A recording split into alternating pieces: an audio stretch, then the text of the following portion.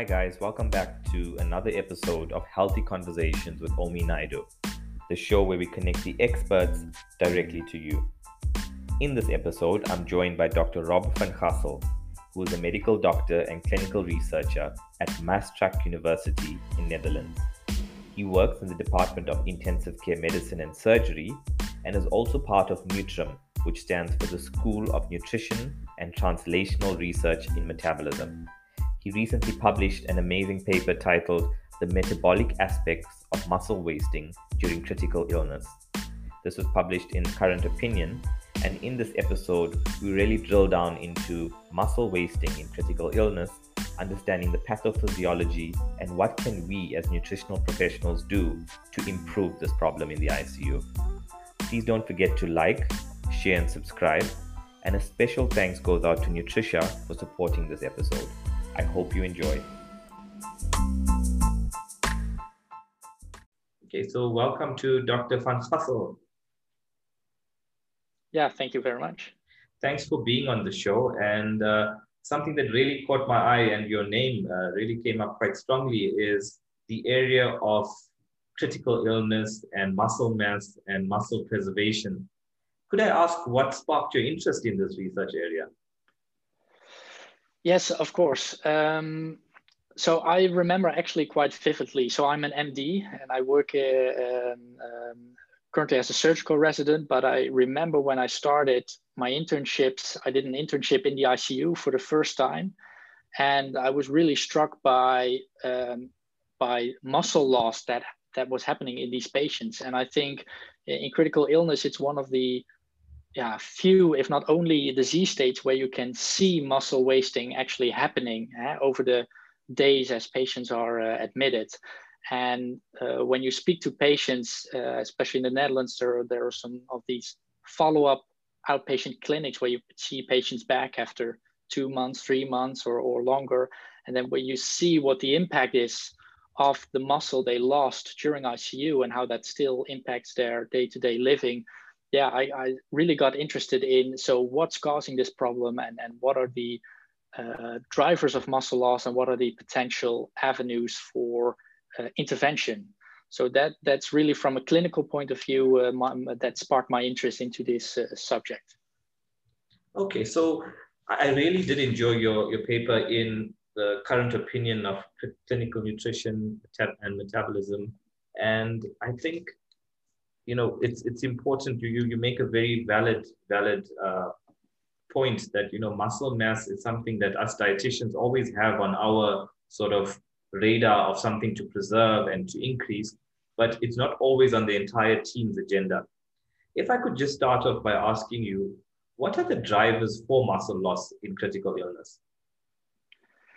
Yeah, that's a very good and also I think a very complicated question. If you break it down completely to the basics, then and you look at loss of muscle mass, it's in essence an excess of protein breakdown in relation to protein synthesis. And so the muscle is, of course, buildup of skeletal muscle protein, and also in health in us, the muscle is in a continuous state of turnover. So there's continuously muscle protein being synthesized and muscle protein being broken down. And there are a lot of stimuli during the day that drive muscle protein anabolism, like eating, like moving, and there are drivers that sort of drive muscle protein breakdown, so fasting or immobilization. But normally what you see in health is that this process is very tightly regulated. So the net balance between synthesis and breakdown is the same, which means that while there's a turnover, the muscle mass is maintained. And what you see in the ICU is that this balance is completely disrupted.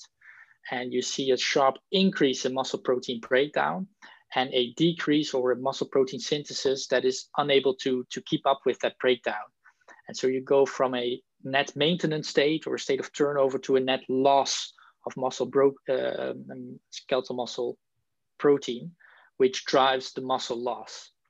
So in essence, it's basically more muscle protein breakdown than there is synthesis, but there are of course a lot of metabolic drivers that sort of drive this balance in the ICU. So it has to do, of course, with immobilization. It has to do with inflammation, which are potent drivers of the increased protein breakdown. Also has to do perhaps with malnutrition or malabsorption of nutrients that we provide, which inhibit muscle protein synthesis. So yeah, there's a lot of factors that contribute to muscle loss. Okay, so I've had my list of questions that I would go through with you. And it seems in the first question, you've nicely summarized everything. Shall we call it a day? Yeah. Okay. Well, nice to speak to you. Just teasing. Yeah. So if I could ask you, something that was quite that stood out for me from your paper was the fact that increased muscle mass doesn't always translate to better muscle functionality. Could you comment on this? What are the drivers, or what causes this? Yeah, so that's a very good question. And what we also describe in our paper is sort of the sequential hits of how muscle is lost. So you have basically this disturbed metabolism, which we talked about. So more protein breakdown than there is synthesis, which leads to loss of muscle mass, which then leads to loss of muscle function. And what you see is perhaps at the end of ICU stay or at the end of hospital stay, the metabolism appears to be restored, but it takes, of course, much longer before your muscle mass and indeed your muscle function is restored. And I think anyone who's ever had a leg or a hand in a cast knows that you lose muscle very quickly, but getting muscle back takes much longer. And now the interesting thing that you see in some of these studies is that even though patients regain some or very rarely even all of their muscle mass, that doesn't necessarily mean that they also regain muscle function, as you say. And I think we are very focused on muscle mass. I do think it's a very important factor in ICU acquired weakness, but it's not just that muscle tissue, that there's less muscle tissue, but the muscle tissue that's left over is also damaged. And we know from some papers, the paper of Zudin, Puthacheri, and Yama about acute skeletal muscle wasting. We also took muscle biopsies and actually showed there's also muscle necrosis. There's also dying of the muscle. We know that there's also neurological deficits that can occur during critical illness. So although we're focused on muscle mass, and that is an important component, we shouldn't forget that there are also other factors that contribute, that translate muscle mass into muscle function, which are also affected in the ICU. Yeah, I think you make a very, very valid point there. And, a lot of the time, us dietitians are very much focused on mass, just to increase size. But, the functionality is where the quality of life is either going to be improved or whether it's reduced. So you make a very, key finding there. There are actually, maybe just a short addition, there are actually slowly more and more studies coming out which link, for instance, you can measure muscle mass with an ultrasound that actually show that not necessarily the muscle mass loss predicts the muscle function after ICU, but more the changes in muscle quality. So changes in echogeneity of the muscle. So I think we're also going to see much more studies that look into not just muscle mass, but also muscle quality and how it affects outcomes. Okay. In your paper, you speak about the effect of muscle wasting on whether it's short or long-term outcomes. In your opinion, how significant is this? Often you get doctors who work even in the ICUs that may tell a dietitian, my role is to make the patient survive this ICU stay. And, muscle wasting are terms not necessarily on their radar of thoughts. Yeah, I think, understandably, of course, ICU physicians are very much focused on mortality and saving a patient's life. And let's be real, that is why the patient is in the ICU. So naturally, I, of course, understand why there's, of course, a lot of focus on, okay, we just need to make sure that the patient survives. But I think we also should look at the follow-up period and see so once the patient survives, what are the impacts of your treatment and how is the quality of life for patients after ICU? And then you see that especially loss of muscle mass, muscle wasting, ICU-acquired weakness plays a tremendous role in sort of the quality of life of patients after ICU. If you're too weak, we see that return to work is actually impaired in patients. There are, of course, these very strong follow-up study cohorts by Margaret Herridge, which show that, you know, after a year after you've survived the ICU admission, half of the patients are still unable to return to work. So this can really, of course, have a major disruption on your daily functioning. And actually, we see that now also with the COVID pandemic. We've published some work on sort of functional outcomes of these patients, which are, of course, relatively long in the ICU on ventilator stay. And there you see that loss of muscle function is actually quite large and really impacts the day-to-day functioning of patients. So definitely we should focus more on these outcomes, because the patient is only shortly in ICU and hopefully he survives, but the outcomes of the ICU is something that the patients can struggle with for years even. So definitely should have our focus. Okay, so Dr. van Gassel, can you just elaborate for me in terms of drugs, you know, what ICU drugs do increase the catabolism of proteins?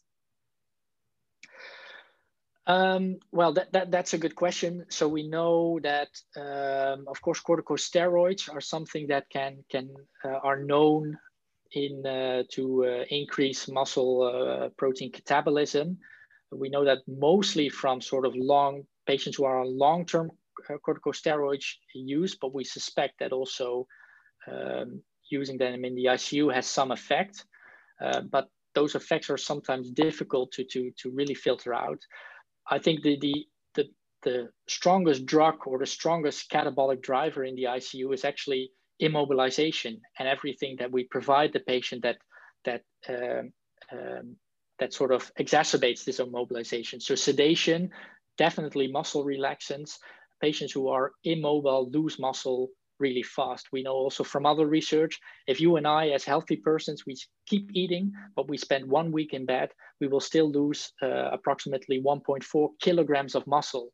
So imagine what goes on in the ICU patient. So immobilization is probably the strongest catabolic driver.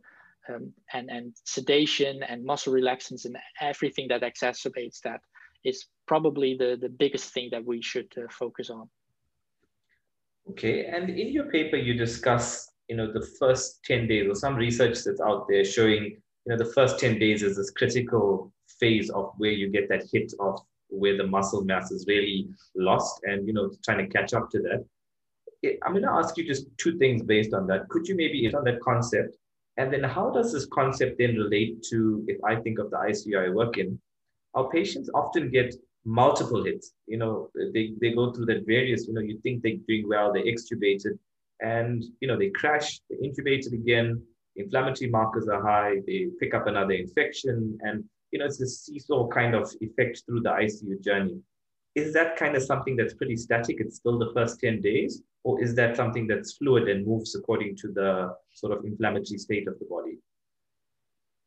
Yeah, well, I think that's an excellent question, and you make a very good point. The honest answer is we don't know, and we say the first 10 days because that's where most of the studies have been in. We mostly investigate patients in the acute phase.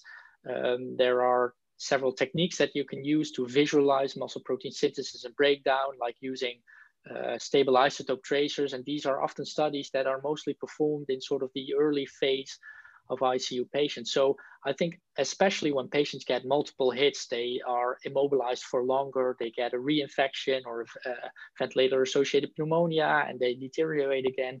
Those are definitely probably factors that contribute to muscle wasting.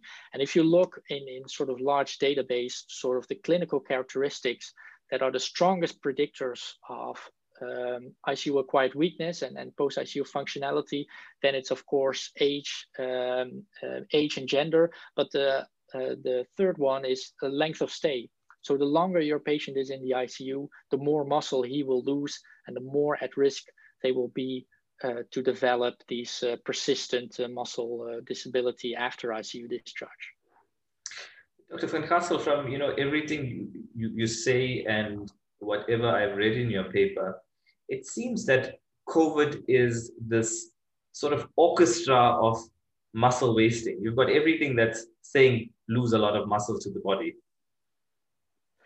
Yeah, for sure. And that's also what we thought when COVID patients started hitting our center. So we very early on thought about we should follow these patients up and see how they develop, because these are patients that spend on average, especially during our initial wave, three weeks on ventilator. They often require long periods of sedation, often require lots of muscle relaxants if they have severe ARDS symptoms.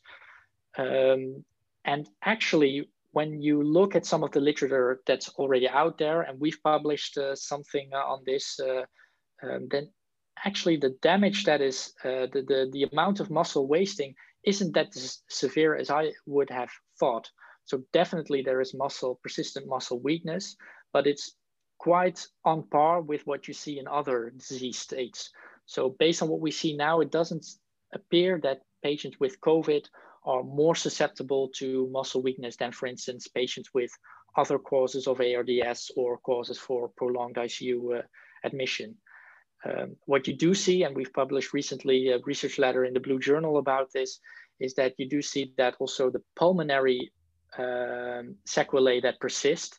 So we see after 3 months that the majority of patients still have reduced pulmonary function on their on a pulmonary function test, especially diffusion capacity. And this is very strongly associated with sort of the physical performance of these patients. So what you see is that, yes, it's muscle loss that's important for the condition of patients, but in these patients in particular, it's also the pulmonary damage that has been done, and that we are unsure yet as how, to what extent that will fully recover over longer periods. Okay, so that's actually quite a good finding, that it wasn't, that bad compared to the other areas of critical illness. But, as you say, there's so much more that we still going to be learning and researching on these patients. Yeah, for sure. Okay, so with the EPANIC trial, they did that follow-up cohort, and they're even finding 5 years later the muscle weakness is still persistent. Is that something that is there something you could tell dietitians out there that they could do differently to help to sort of reduce this effect?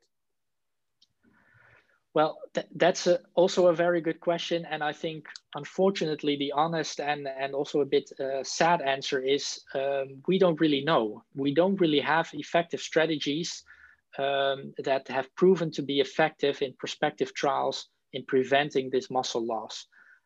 We know very well what causes muscle loss. All the factors that we've discussed, and immobilization. But when you see, for instance, randomized trials of mobilization therapy, aggressive early mobilization versus not really, there's not really a pronounced effect on muscle mass and function. So unfortunately, although we know partly what's causing the problem, one of the challenges that we have is finding solutions for that problem. Of course, there's also a lot of focus on nutritional interventions. We know that especially the provision of dietary protein is really important for muscle maintenance, is a really strong anabolic stimulus that we should maybe provide also our patients with higher protein doses. But we're struggling in large trials to demonstrate this effect. This is, I think, also partly to do with the endpoints that we choose in these trials. We often choose mortality as an endpoint. And I think what we will look towards in the future is move more towards functional endpoints and look at interventions in the ICU that help enhance the recovery of patients after the ICU. So if you provide, for instance, more dietary protein in the ICU, preventing muscle wasting or muscle loss, will that be able to enhance the recovery of patients after the ICU? Those are things we are currently doing a large randomized controlled trial on this subject in both the Netherlands and Belgium, the PRECISE trial, which is actually the first protein trial that looks at functional endpoints. The question is, will we see an effect? And that's something that we hopefully can report on in about a year or two.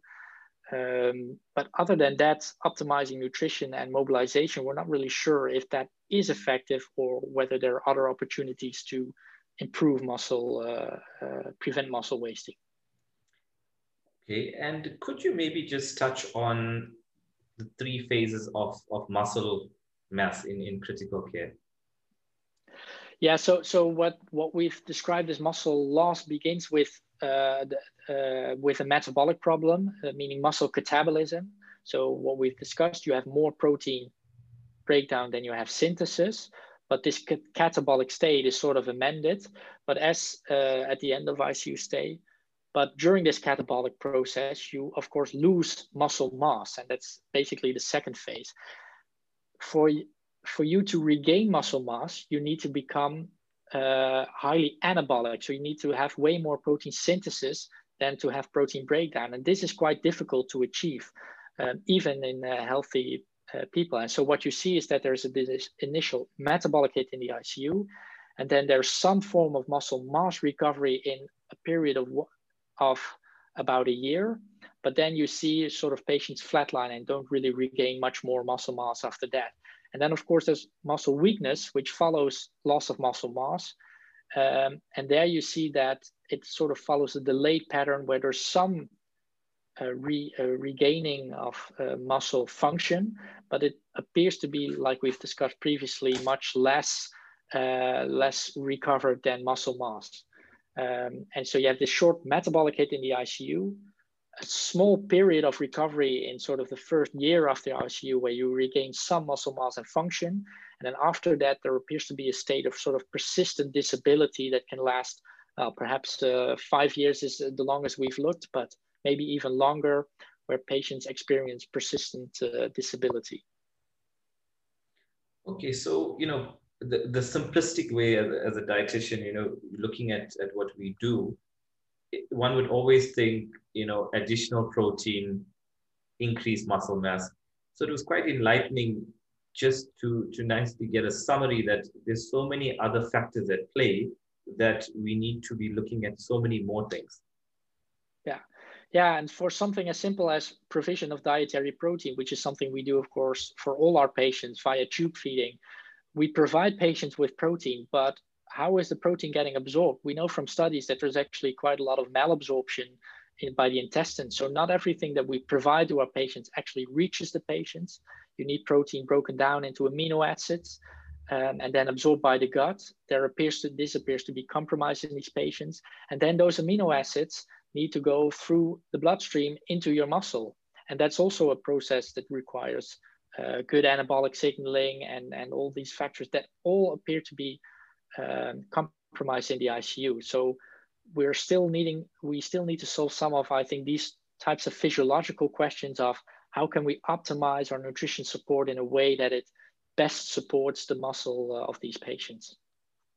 Okay, it was interesting to read that 11% of the diet-derived proteins in healthy subjects is only incorporated into the muscle. And, one would think, increase your protein intake, boom, muscle mass is going to increase. Yeah, so this is really nice. I feel very privileged to work in Maastricht, where we have a large group that works with stable isotope tracers, the group by Luc van Loon, who is a professor in sort of dietary protein and health. And they have, when you use stable isotope tracers, these are basically labeled proteins. So what you do is you label a protein, you give it to a subject, a healthy volunteer, and then you can measure how much of the protein is absorbed and where it's going to. And what those studies show is that when you eat protein, it is digested into amino acids, and actually only half of the amino acids actually reach your systemic circulation. The other half is already metabolized by your gut and your liver. So this is already in health the case. And then, but actually 11% of the protein that you eat ends up as muscle protein within 6 hours of you ingesting that meal. So just think about how important dietary protein is that if we eat a hamburger right now, within 6 hours, 11% of that hamburger is incorporated into our muscle. And we don't know whether ICU patients have the same anabolic response. What we do know is that the amount of amino acids that reach the circulation is not just over half, but based on studies, much lower. And so it's logical to assume that probably also the amount of dietary protein that contributes to the muscle is also much lower. And these are questions that we really need to address in order to really know whether increasing dietary protein provision could be helpful for our patients. Okay, so Dr. van Gassel, can you just explain to our listeners as well, what is the term bioenergetic failure of the muscle? I read it in the paper, and it's quite something that's very metabolically related. Yeah, so we talk about skeletal muscle protein synthesis. So this means amino acids being incorporated and turned into skeletal muscle protein. But this is, of course, not a passive process. It's a process that requires energy, and it requires ATP consumption by your cells in order to actively synthesize skeletal muscle protein. And there is some evidence currently in literature emerging that this sort of energetic machinery of the cell is also compromised in the ICU patient. So that would mean that even though amino acids, for instance, from your diet reach the muscle doesn't have the energetic capacity or the energetic metabolism to be able to synthesize skeletal muscle protein from it. And so this process is called bioenergetic failure. There are some studies that suggest that this could also play a crucial role in what we call the anabolic resistance in patients. So the fact that these ICU patients don't react normally to an anabolic stimulus like dietary protein as we would expect in health. Okay, thank you for that explanation. And then two pathways that I found from your paper quite interesting was the mTOR and the UPS and autophagy. If you were to explain it in a nutshell, how would you do that?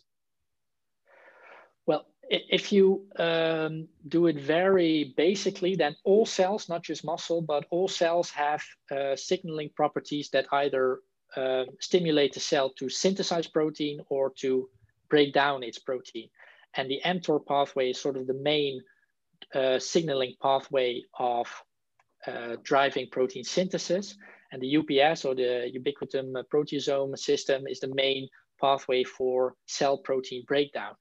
And basically, these are sensors in the cell that detect whether the cell is ready to synthesize protein. So for instance, when the amount of nutrients like amino acids increase in the cellular environment, that signals the mTOR pathway. There are actually some amino acids that specifically, like leucine, which is often used as has direct anabolic signaling properties through that mTOR pathway.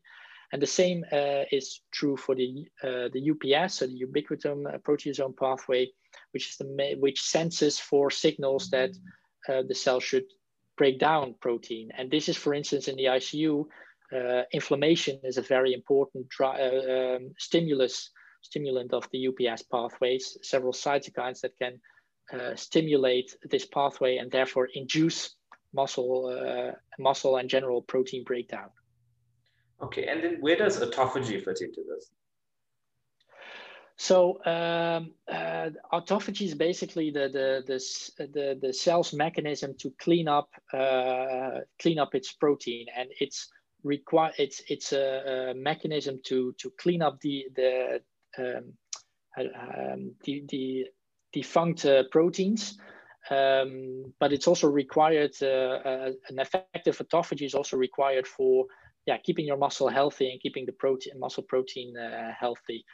I'm not a complete autophagy expert, so I cannot share with you the details. There are, of course, quite some suggestions in literature that point towards autophagy as dysregulation in autophagy is one of the main drivers of muscle wasting in the ICU. But there's some controversy around this topic. How strong the evidence actually is. There's recently some new evidence that actually suggests that it's not at all compromised. So, the word is not out there yet on how important this process is in the ICU patient. Dr. van Gassel, that's something I really enjoy about clinical nutrition. Is that there's so much that we don't know, and there's so much that's new evidence that's always being presented, and it keeps you stimulated in the field completely. Yeah, for sure. I mean, there's so much still that we don't know. There's so much still to discover that could help improve our patients' outcomes. So luckily, I still have many years to go to get invested in this topic. Okay, so now let's move on to the endocrine hormones and what are their effects on your muscle wasting. If you could just give us a nutshell. And if I could ask you to please pick on the newer molecule, what was it, FGF19 and 21? Yeah. So basically, normally we've already talked about your muscle being in a constant turnover. So muscle protein synthesis, muscle protein breakdown, and this process is of course tightly regulated. And one of the players that regulate this process are these endocrine hormones. And what you see is that many of those hormones that regulate the muscle homeostasis are centered around nutrition and consumption of a meal. So a very well-known anabolic hormone is insulin. And what happens is when you eat a meal, you get a release of these of glucose and amino acids into the circulation, and your body has to sort of set up this signaling apparatus that signals the body to send those nutrients towards the tissues that need it. So for instance, to the muscle. And insulin is, of course, well known so you have first have your glucose peak, you have insulin that regulates this anabolic response. And then once you're fasted and you're fasted long enough, you get the counterpart of insulin, which is glucagon, which of course does the reverse. Now, these neurometabolic hormones, things like FGF19 and FGF21, they appear to be having some of the same mechanisms, but more of a delayed response. So perhaps FGF19 is the most well-studied. And FGF19 is a hormone that's released by your intestine, and it's released once bile acids are absorbed by your intestine. So what happens is you eat a meal, your gallbladder contracts, bile acids enter the intestine, and most of your bile acids are absorbed by the ileum, the final part of your intestine. And as they travel through the ileum, they signal the ileum to produce this FGF19. And what has become clear over the past decade, since this mechanism of action was demonstrated, is that this FGF19 is a really important regulator in all of these anabolic processes that signal basically the body to use the nutrients that are becoming available from your meal. And what we see in the ICU and what we've measured is that you would normally expect a meal and then an FGF19 response, but this response is completely absent in the ICU patients. And one of the hypotheses that we have is that perhaps the anabolic resistance that we see in patients, so patients not responding normally to dietary protein as you would expect, is perhaps in part also due because this complete enteroendocrine system is disrupted and the body isn't getting the appropriate signals that it needs to signal that nutrients should become available or derived towards tissues. Okay, so a lot of what you explaining, all that comes to mind for me is the incretin hormones, and with diabetes care, where the GLP-1 is now an injectable form, and to sort of modulate that pathway. Do you ever think we'd get to a point where this hormone is injected to our patients as a means to preserve muscle mass or increase muscle mass? Yeah, so we're far away from using FGF19, I think, as a potential intervention to preserve muscle mass. However, FGF19 is increasingly being investigated and used in other metabolic diseases, non-alcohol, things like NASH, so non-alcohol steatohepatitis, which appears to be related also to a decrease in FGF19. So there's definitely therapeutic potential for it. In the ICU, we're perhaps a long way from it at this point. Okay, and if I could, we're getting close to the end now, and if I could ask your thoughts, you mentioned leucine, and if I could just mention three things: leucine, HMB, and 3-hydroxybutyrate. What's the evidence and what's the effect of it, and do you advocate for these amino acids? Yeah, so the idea behind the leucine and the HMB are basically that they, aside from being amino acids being building blocks of the muscle, they are also important signaling molecules. And we know from leucine and its metabolites like HMB that it can directly signal the muscle protein synthetic response. And leucine supplementation is sometimes used in athletes to sort of enhance the anabolic potential of protein intake. There are some ideas about its use in the ICU. I think there's also a study currently being conducted on the use of HMB. But currently we don't really have convincing evidence that it is really effective. And I think one of my main points would be, I think there are a lot of opportunities to improve metabolic care for the muscle. I think there are a lot of ideas about combining nutritional and perhaps even medical and mobilization interventions to attenuate muscle wasting. But I think as a scientific community also, we first have to find ways to effectively assess their impact as well. And so far, we've struggled to validate these supplementations like leucine, which have a really good rationale for their use, but we struggle to prove their effectiveness in clinical practice. And I think that's really a challenge for the scientific community to work on and to validate these potential interventions for use in clinical practice before we would really recommend its routine use. Okay, I think you make a good point where you say, it's basically multifactorial, this muscle loss, and looking to treat it with just one avenue or one mechanism is kind of unrealistic. Yeah, for sure. And we will likely need to find a combination of interventions that together are more effective than the sum of its parts. Okay, and just in closing, the listenership includes, various people that have an interest in clinical nutrition, but the bulk of it are registered dietitians. Is there any advice that you could give them? The benefits of that you may have in a research setting is, the lovely equipment to do the ultrasound and measure muscle mass and those sort of things. But for the day-to-day dietitian that's in their units, not very often you have this technology. Is there any sort of parting advice you could give them, just knowing that, muscle mass is now, after this podcast, a lot more on their sphere of thought, but more muscle functionality is something that we should look at? Yeah, I think you make a very good point, and it's very nice to have all these advanced metabolic measurements that we can use to quantify muscle mass and quality. But I think in daily practice in the ICU, I'd say the basics are really important. And I think every ICU should have good dietitians that are actively involved in day-to-day care of patients.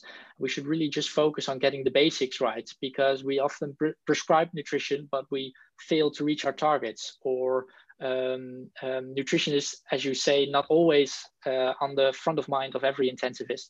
And so I think it's really good to have dietitians that put this issue forward and are visible in day-to-day care. And I think especially also collaboration with the physiotherapist, really making the team effort to the best of our current knowledge, treat these patients with good nutrition, good mobilization, and then hopefully prevent as much as the muscle loss as we can. Okay, thank you for that. And while I have you on this, I always try to make the most of all these interviews, so please excuse me. Just your thoughts on, is there any evidence, or do you know of any evidence that would support, the cyclic feeding, especially with enteral nutrition? There are some people that are suggesting that possible time off the feed may help with, muscle building and the anabolic processes. Your thoughts on that, Dr. Van Hassel? Yeah, so we provide continuous tube feeding, but that's not, of course, a really physiological measure, because we also eat in boluses. And the idea of bolus feeding theoretically is that it sort of increases, you provide more nutrition at one point. So it also has a more stronger activation of all the anabolic and metabolic signalry that we've discussed during this podcast. Recently, there was a large trial on this subject published by also the group by Angela McNally and Zubin Bhattacharya in CHEST, which basically compared the effect of either a continuous feed or a twice per day, or I think 4 times per day bolus feed in the ICU. Unfortunately, they did not see a difference on differing effect on muscle mass. So they measured muscle mass using ultrasound, and they did not see a significant difference between those two groups. So I think there's still an interesting idea out there. Perhaps we should also look more on the effects of muscle quality or muscle function after ICU with this intervention. But unfortunately, it doesn't appear to be beneficial. But for sure, it's also not harmful. But it's often takes more man hours to of course employ it in the ICU. Okay, perfect. Dr. Van Kessel, thank you so much for making the time to be on the podcast and for sharing your knowledge. But also thank you for doing research in an area that we like to think of very simplistic and unilateral, but something that you bring to the fore is that it is multifactorial, and we need to really just look at every avenue to sort of get to that end point for these patients. Well, thank you very much for the invitation. I'm always happy to discuss a topic that's, I think, near to my heart, and I think near to many hearts, many people that work in critical care.